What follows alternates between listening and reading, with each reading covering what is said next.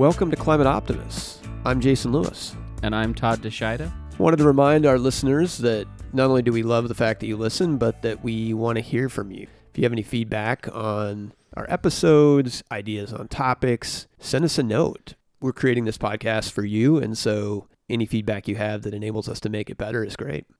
So a key piece of decarbonizing our power sector is modernizing our electrical grid. We've talked about the need to make our grid smarter, but what does that actually mean?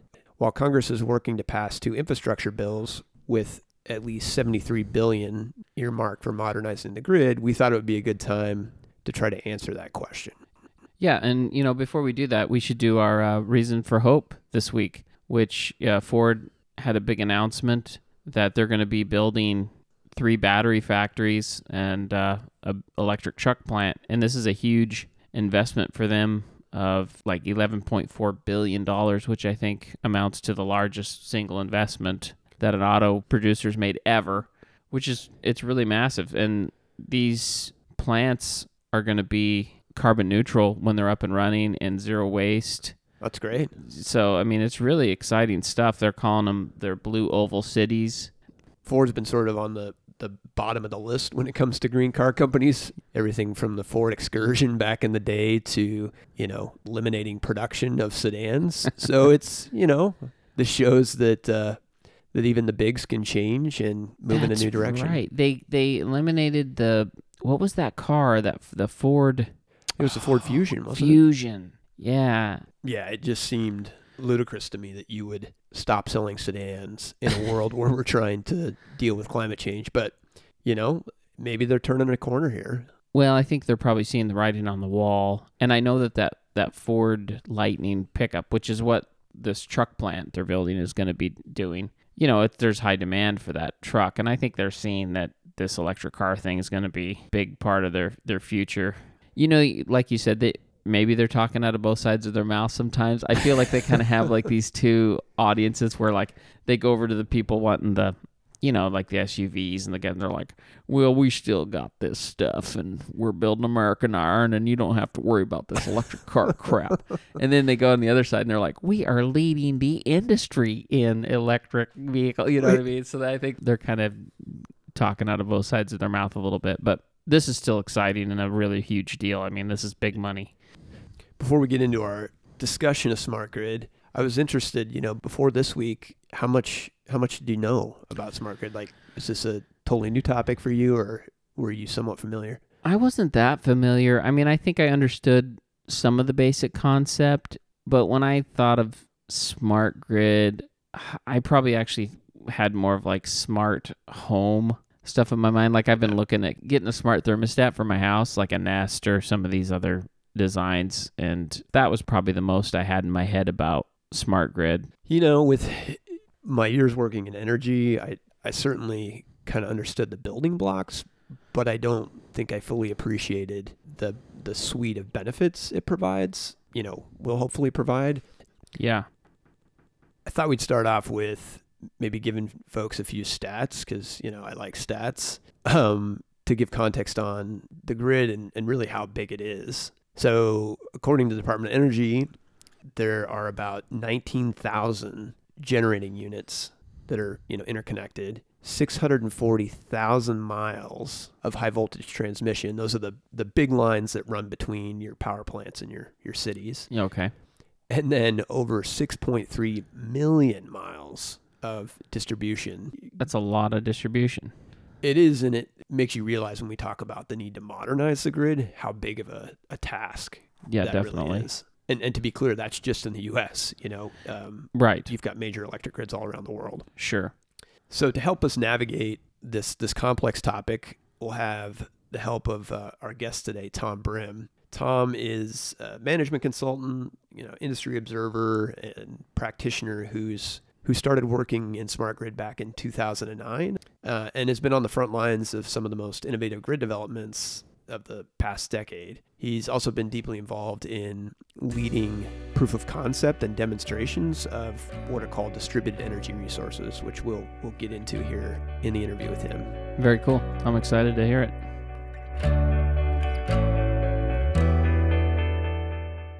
Tom, welcome to Climate Optimists.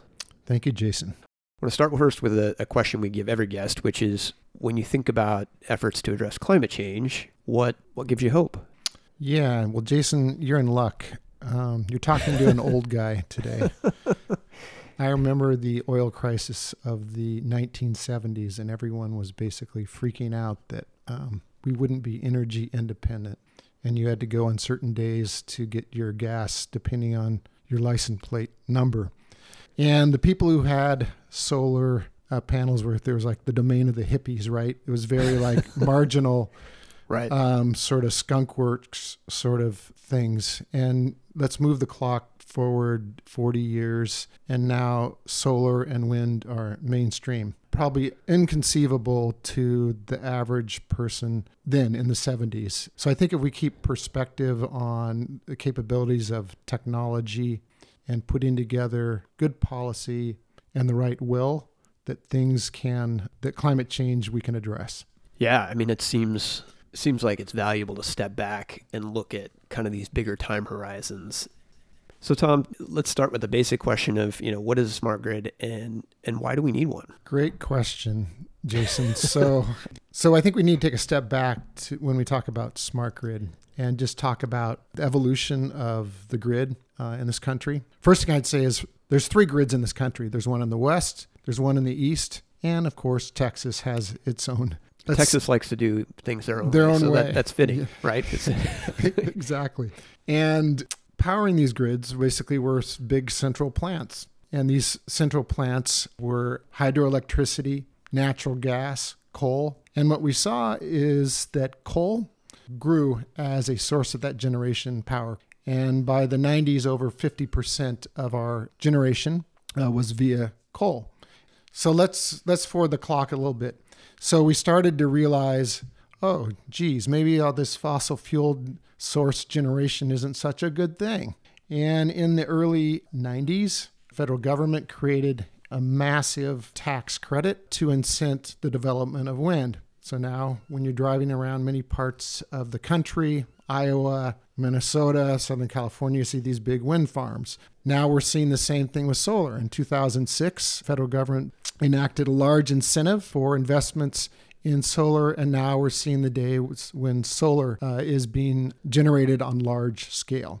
So what this means is the grid is getting greener. Great thing, right? Yeah, that's what we want. That's what we want. It's the goal. It's greener. But it also means that we're relying on inherently variable sources of power more and more. So we have these great sources of electricity now that are renewable. But one thing to keep in mind, one challenge for the grid is you can't store electricity inherently. The second you flip on a light switch, that power has to be generated. It's like at the speed of light, or they say like 90% of the speed of light. It's one of the few products out there where there's no inherent storage capability. So that means there's a delicate balance for the folks who operate our grid. So you have to have supply and demand exactly the same at every given second, or you're going to have blackouts, you're going to melt transmission lines. And that's a challenge when you've got fickle wind and days that aren't sunny. It means that the job of the power dispatcher could arguably be one of the most stressful, other than maybe, brain surgery. That's right. And so that's a really long-winded background for the smart grid, Jason. To your question, I almost forgot what the question was, but I think I'm coming back to it, is what is a smart grid and why do we need one? So smart grid, let me just give first kind of an abstract definition of it. Smart grid is the digital overlay on our electric grid that uses two-way communication and sensors to detect and react to conditions on the grid, many of them local. Okay, what the heck did I just say? So just think of it like overlaying like digital technology on top of our electric grid. One way to make this less abstract is to talk about smart meters. Most of us now have these on our houses. There's about 115 million smart meters that have been deployed over the last 10 to 15 years. In the old days, someone would come out to your house once a month, check your meter, send you a bill, right? It was very arcane. Now, smart meters can be programmed to read at an interval. So the electric power that you use for the next 15 minutes, Jason. Your utility could see exactly when you used it, and that can be fed back to the utility via fiber or microwave. That is the basis for a lot of the smart grid is smart metering. You might also think, when you think of smart grid, of the type of devices that sit on the grid. There's smart thermostat, right? So Google Nest, you can be on your iPhone far away from your house and you can set the temperature. Or you have smart appliances, or now there's even like smart water heaters that know when to heat up the water in your 50-gallon tank. So there's lots of devices that are, quote, smart, that sit and hang off this grid, and there's lots of software and technologies that help control those devices. So given that a smart grid are all these digitally connected devices now, I can, I'm sure for, the utility side of things, having those devices connected and having this higher resolution data has huge potential value for managing fluctuations in load, which I know can be a huge challenge. Yeah, it's a huge asset, right? We talked at the start about these large, gigantic plants, but all of a sudden now you've got all these devices that can do things for the grid, whether it's support generation or be turned off during certain times when we have variability in the grid. One concept I think we should talk about is peaks. So on hot summer days, if we're having 100 plus degrees for 3 days in a row, everyone's clicking on their air conditioning, and demands on the electric system just skyrocket. It's crazy. And people who are trying to manage the grid are scrambling. How are we going to produce enough power to meet all the demand, right? One thing people hate is a blackout, right? A brownout. And what's worse than a blackout or brownout when it's 100 degrees outside? Exactly. And the same thing happens in the winter. People get up in the morning, they turn on their heat, and they need their power. So how do you manage peaks? It's a central question in managing the grid. Think about it this way. What was the old strategy when we had peaks? You've got sources of power that are like coal plants. You've got natural gas plants. There's things nuclear. Called nuclear. Yes, I say that like George Bush, nuclear. And you have gas peaker plants. Now, what's happening is you're taking pieces off the top of that stack, like these peaker plants, right? Natural gas, or you have less coal. So you don't have as many resources now to deal with those peaks. And so needs to be new strategies, right? Because we've got more renewables and the old fossil fuel base and peakers are decreasing. So there's a couple things you can do. One, you can send a price signal. So we talked about smart meters, right?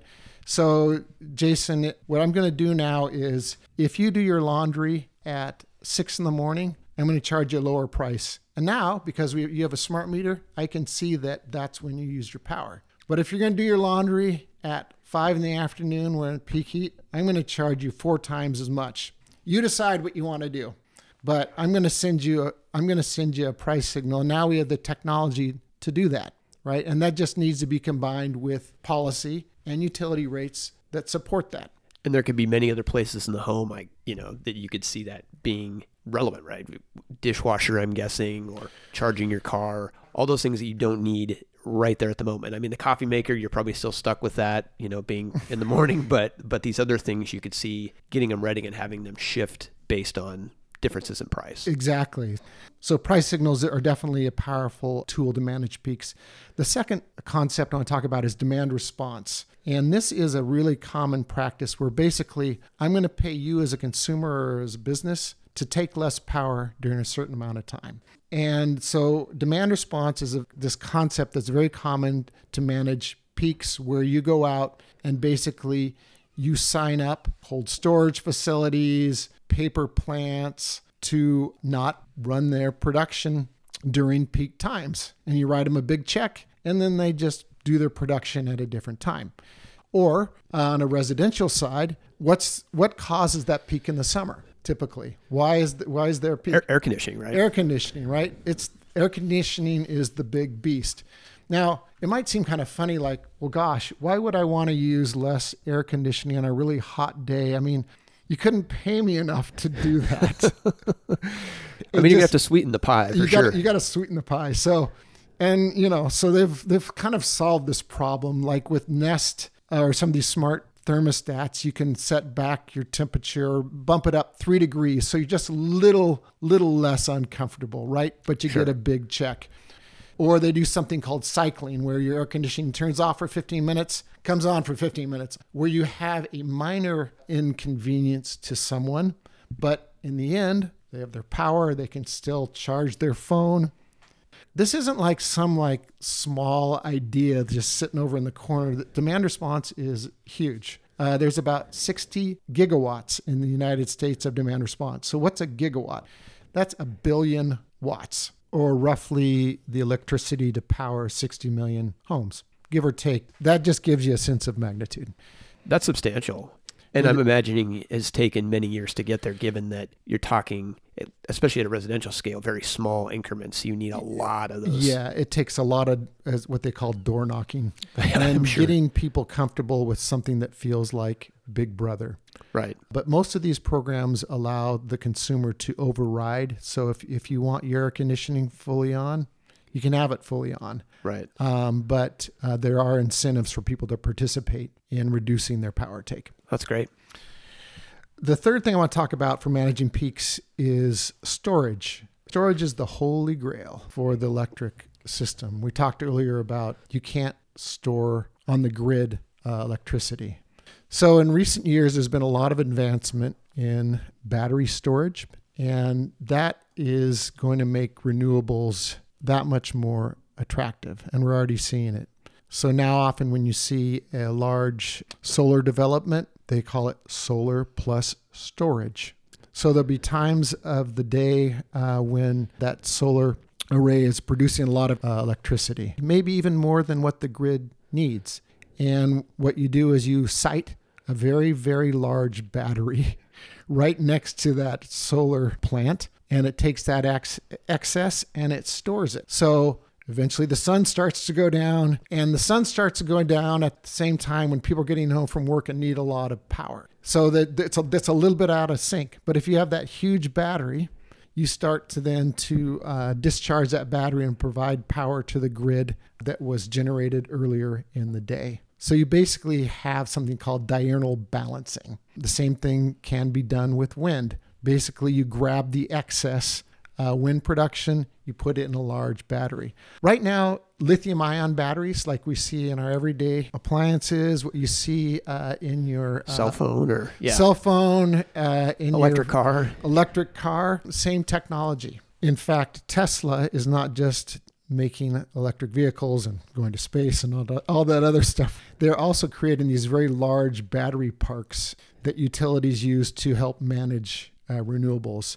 In places in California, you'll see these battery parks. They look like a site with maybe 10 to 20 large shipping containers, and those are literally filled with millions of little small, you can't see my hand right now, finger-sized battery cells that are storing power and being used to support renewables. It's a really exciting development. Costs of these large batteries have gone down about 80% over the last 10 years. Wow. And it's becoming a really affordable solution. So storage, I think, is coming. It's not just lithium ion. There's all sorts of crazy ways you can store electricity, but the power costs, the costs of storage are coming down. So I think making sure I'm understanding or kind of recapping, in a smart grid world, there's really sort of 3 primary tools in the toolbox to help us deal with this variability that we're facing in terms of integrating more renewables, in terms of more extreme weather events, and that is, price signals. So knowing, having something out there that tells folks when they ought to be using power, demand response, where, you've got all these interconnected devices that are willing to, or industrial facilities that are willing to back off on their production at key times that helps smooth out those peaks. And then obviously storage, so that we have the ability to store, excess renewables for a time when the supply curve doesn't quite align with demand. Yeah, and there's other tools, but I think those are ones that are prominent. And like I say, storage is the one I think that gives us a ton of promise for renewables and how to achieve some of the goals we have around becoming 100% renewable grid. So clearly already a ton of benefits associated with having a smarter grid. Are there other benefits beyond what we've been talking about here that are worth calling out? Yeah. I mean, let's look at kind of some of the crazy weather events climate change is causing. I read recently that in the past 5 years, we've seen a doubling of, quote, $billion weather events, wildfires, floods, locusts, storms like Sandy. And what happens is our transmission lines get knocked out or generation plants click offline, and we demand reliable electric power. And so this is a big challenge, right? How do you manage that when you've got this interconnected grid? Something that we're seeing that I think holds a lot of promise are called microgrids. So what is a microgrid? It's basically a self-contained zone that both produces and consumes electricity. So imagine you've got a big industrial park, for example, and there's a storm and the grid goes down, and your facility is like producing really critical stuff, and you need to keep things running. A microgrid then basically allows you to island, basically go off the grid, right? And within that microgrid, there's key components. Of course, you've got the components that are consuming the power, but now you can put in solar arrays. You can put in a large battery. Maybe you have some generators that are hopefully using something that's not too fossil fuel-y. But basically, somewhat of a green solution when there are these weather events that allows people to continue to use electricity. We see these projects all over the country. They used to be like little proof of concepts, but now we're seeing them on a large scale. Particularly like in California is we're seeing a lot of these microgrids. So this is a trend that will continue as we have these weather events to deal with the grid's resilience. So given all the advantages we're talking about of a smart grid, whether, more resilience in the face of climate change, helping us go green, if we sort of fast forward, can you give me a summary of what our electric grid of the future might look like? Sure. Jason, think of it this way. More peaks, more green, more variable generation, more disruption, that's climate disruption, and more distributed. So more peaks, more green, more variability, more disruption, more distributed. We need a transition time, and we'll still need natural gas plants, which are predictable to generate electricity. So is there kind of helping buffer us? You mentioned the word distributed. Can you elaborate on what a distributed energy resource is? Yeah, sure. These are power generation sources and load meaning power consumption, that are spread out at homes and businesses across the grid. So think 50 million electric water heaters in the United States, millions of smart thermostats that are Wi-Fi enabled to either go up or down, electric vehicles that can be charged or discharged with a signal. Imagine if we had a fraction of Norway's 56% EV share. What a resource that would be. Hope we get there soon. Hopefully. Think millions of homes with rooftop solar paired with their home battery storage. These are distributed energy resources. So what brings us all together? Well, you have something called aggregators. And imagine millions of homes and businesses that are putting their energy on the grid or using less power when needed, brought together by these large aggregators running something called a virtual power plant. Sounds pretty cool, doesn't it? It does. I mean, I remember utilities of the past and thinking about nobody wanted to work in energy because it was boring, but this sounds super exciting. This is cool and sexy. And with a name like that, So now a grid operator can send a signal to a distributed virtual power plant and do for the grid what a gas-fired electricity generating plant might do today. So this is not future arm-waving talk. This is happening today. Virtual power plants being launched around the country. So are virtual power plants the answer to give us more stability on the grid as we get more wind and solar? They will help. There's new innovations that will come, as they have in the past, that will fill out this picture. But it's one example of what we see happening to deal with this grid that has more peaks, more green, more variable, more disruption, and more distributed resources. So I think my head hurts a little bit from all the data that you've walked us through, but I do feel, no pun intended, smarter about smart grid, and clearly feel feel optimistic about what it has to offer, both in our transition to 100% renewable and, given these more extreme weather events that are, going to be a reality for us. So thanks for coming on the show and sharing some of your knowledge and helping us all get smarter. Thanks, Jason. It was fun exploring our inner geeks on this, and I am optimistic as well. Thanks, Tom.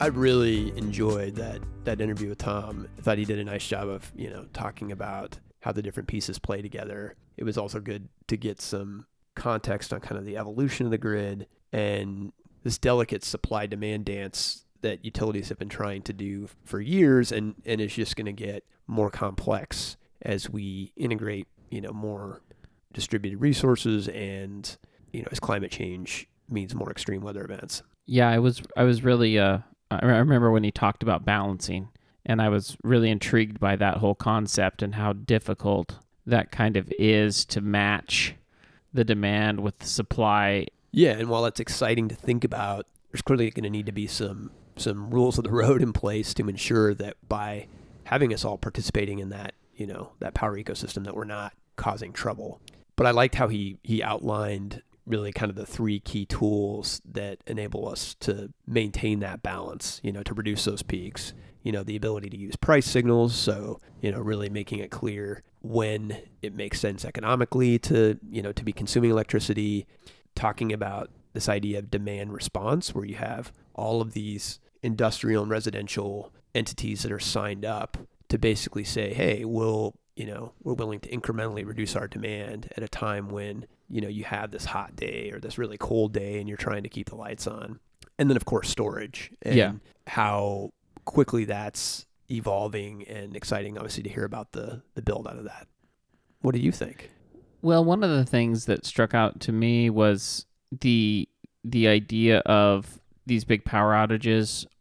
It reminds me of this last winter when we had, of course, the ice storm here, and I was out of power for like 6 days. Yeah, we had to deal with you coming in over here and living in the house. I was at Hotel Jason Lewis over here during that time. Of course, it really highlights the fact of how much we depend on electricity in our lives, which is something we, obviously take for granted. Totally.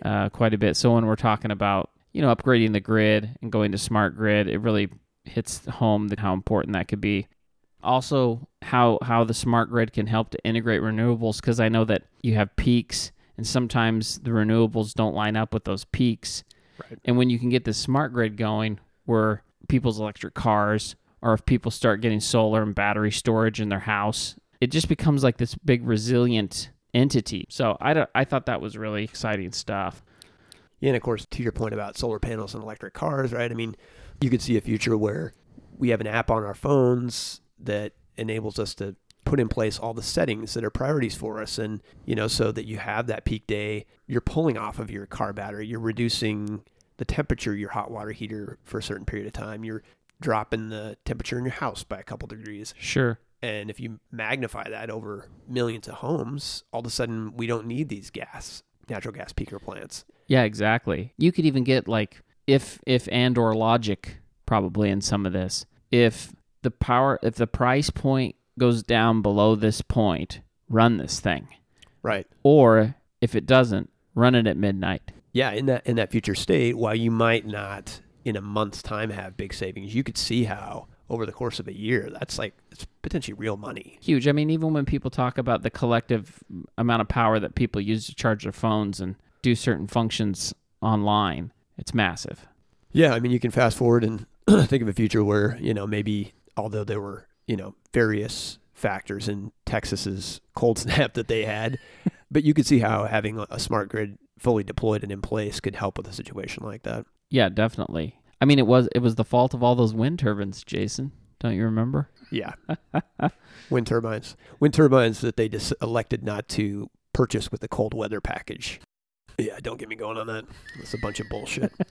So, as always, this leads into, what can we do? In my mind, priority number one really ties back to the infrastructure bills that we mentioned earlier. Not only are the it's the first infrastructure bill, the bipartisan one that passed the Senate. Not only is that critical to modernizing our grid, but you have the secondary bill that is, still being ironed out that will most certainly have critical provisions for addressing climate change. So, how do we get those across the finish line? If you're following the headlines right now, there are two senators that are dragging their feet in terms of supporting these bills. And I would think dragging your feet is maybe generous, but it's Kyrsten Sinema of Arizona and Joe Manchin of West Virginia. And so we're going to encourage everybody to send a social media message. We'll have resources on our website to do that. We'll want to make these positive and emphasize all the many reasons why we need to do this, despite the fact that I know many of us that are following the news are pretty frustrated seeing them be obstacles to addressing something that is hands down the most critical issue facing us as a nation. Definitely. I think another thing, I know I talked about looking for my smart thermostat earlier, and, I think we can look at our homes and figure out ways and devices that we can use to make them smarter, more efficient at using energy. And also you can look into what kind of programs your utility has. I guess what I'm most interested in is you consider moving to becoming a smarter energy consumer if those showers are going to last as long. We'll have to see. See, that's where that two-way grid could be a big deal. I could have a setting on there that when I'm busting out that shower at the wrong time, Alexa or somebody could be like, "Get out of the shower, dummy," or something like that. Or maybe Chelsea can. She just set a timer on your showers. That could be too. Well, you only get so much hot water, and then it flips to cold. Anyway, thank you as always for joining us. Climate Optimists is brought to you by Climate Stewards Collective. You can follow us on the web at climateoptimists.co. That's climateoptimists.co. And of course, follow us on social at Climate Stewards Collective.